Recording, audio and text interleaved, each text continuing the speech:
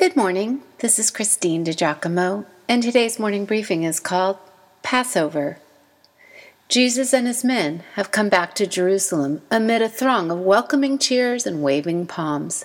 It is Passover time, and the city is teeming with people, since all Jewish males over the age of 12 have been required to attend the festival. The pilgrims came from all over the Roman Empire, converging on Jerusalem to remember the night the death angels smote the firstborn sons of all in Egypt, sparing only the Jews who had spread the blood of a lamb across the door frames. The Passover observance was and is an annual time of remembering, honoring, and giving thanks to God for saving the Jewish people. Jesus took charge that afternoon by telling Peter and John to prepare the Passover meal. At sundown of that same day, 13 men met to celebrate the Passover in a great gray hall, in an upper room in a house on Mount Zion, in the northeast corner of Jerusalem. In the tall-roofed chamber with heavy beams holding up the ceiling, the only furnishings were rattan divans and a long oaken table on which tall candles were burning. During the afternoon, their sacrificial lamb had been properly and ritually killed in the forecourt of the temple sanctuary, and soon the meal would be eaten. In spite of the warnings Jesus had given the 12, none of them realized or was willing to believe that this would be their last meal together. They just didn't get it, for whatever reason. No doubt some in the room had noticed that a melancholy mood had fallen on the treasurer and the son of Simon Iscariot. Pale, glassy-eyed, it was as if Judas were looking upon some dire vision, visible only to him. Truly. Jesus sat at the table surrounded by the 12 familiar faces. "I have eagerly desired to eat this Passover with you before I suffer," Jesus emphatically told them. "For I tell you, I will not eat it again until it finds fulfillment in the kingdom of God."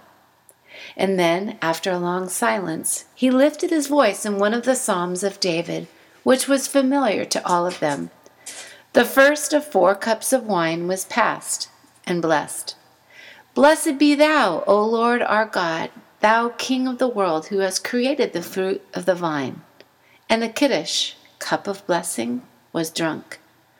Each had his portion, then of the bitter herbs, endive, and lettuce, dipped into a compote of almonds, nuts, and figs.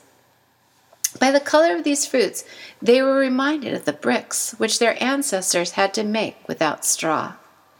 With this bitter dish, they again ate the bread of misery, the matzah to remind them of the hasty flight out of Egypt. The cup of judgment recalls this bitter time for the Hebrews.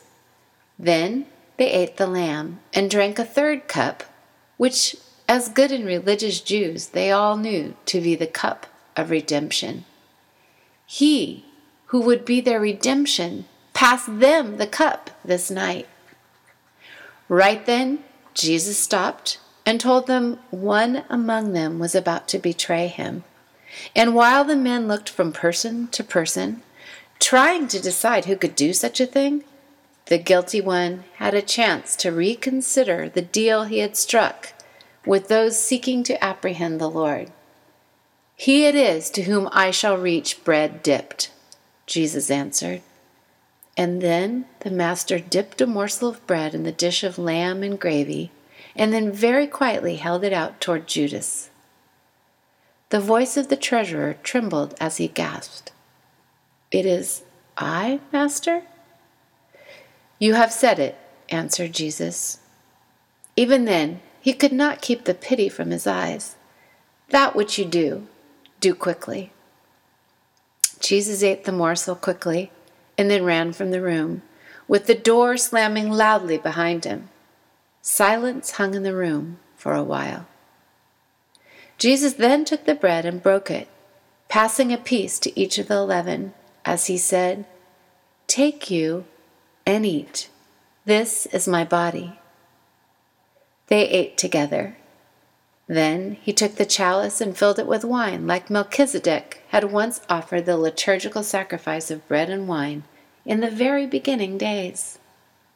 Only, once Jesus had given thanks and passed the chalice of wine, he said, "Drink you all of this, for this is my blood of the New Testament, which shall be shed for many for the remission of sins. Do this for a commemoration of me." This was the cup of praise, and alas, the Lord's Supper was born. The 4 cups come out of Exodus chapter 6, verses 6 and 7. Oh, such a night was this. And really, the disciples' understanding was so limited. Our Lord shows himself to be the fulfillment of the symbolism of the Passover meal, the ultimate Pesach, sacrificial lamb, slain once for all. Oh, God is good all the time. If you'd like to read this or print it out, because it does contain quite a lot of information, you can go to pastorwoman.com, click on Powerful Bible Teaching, Morning Briefings, and again the title of this one, simply Passover.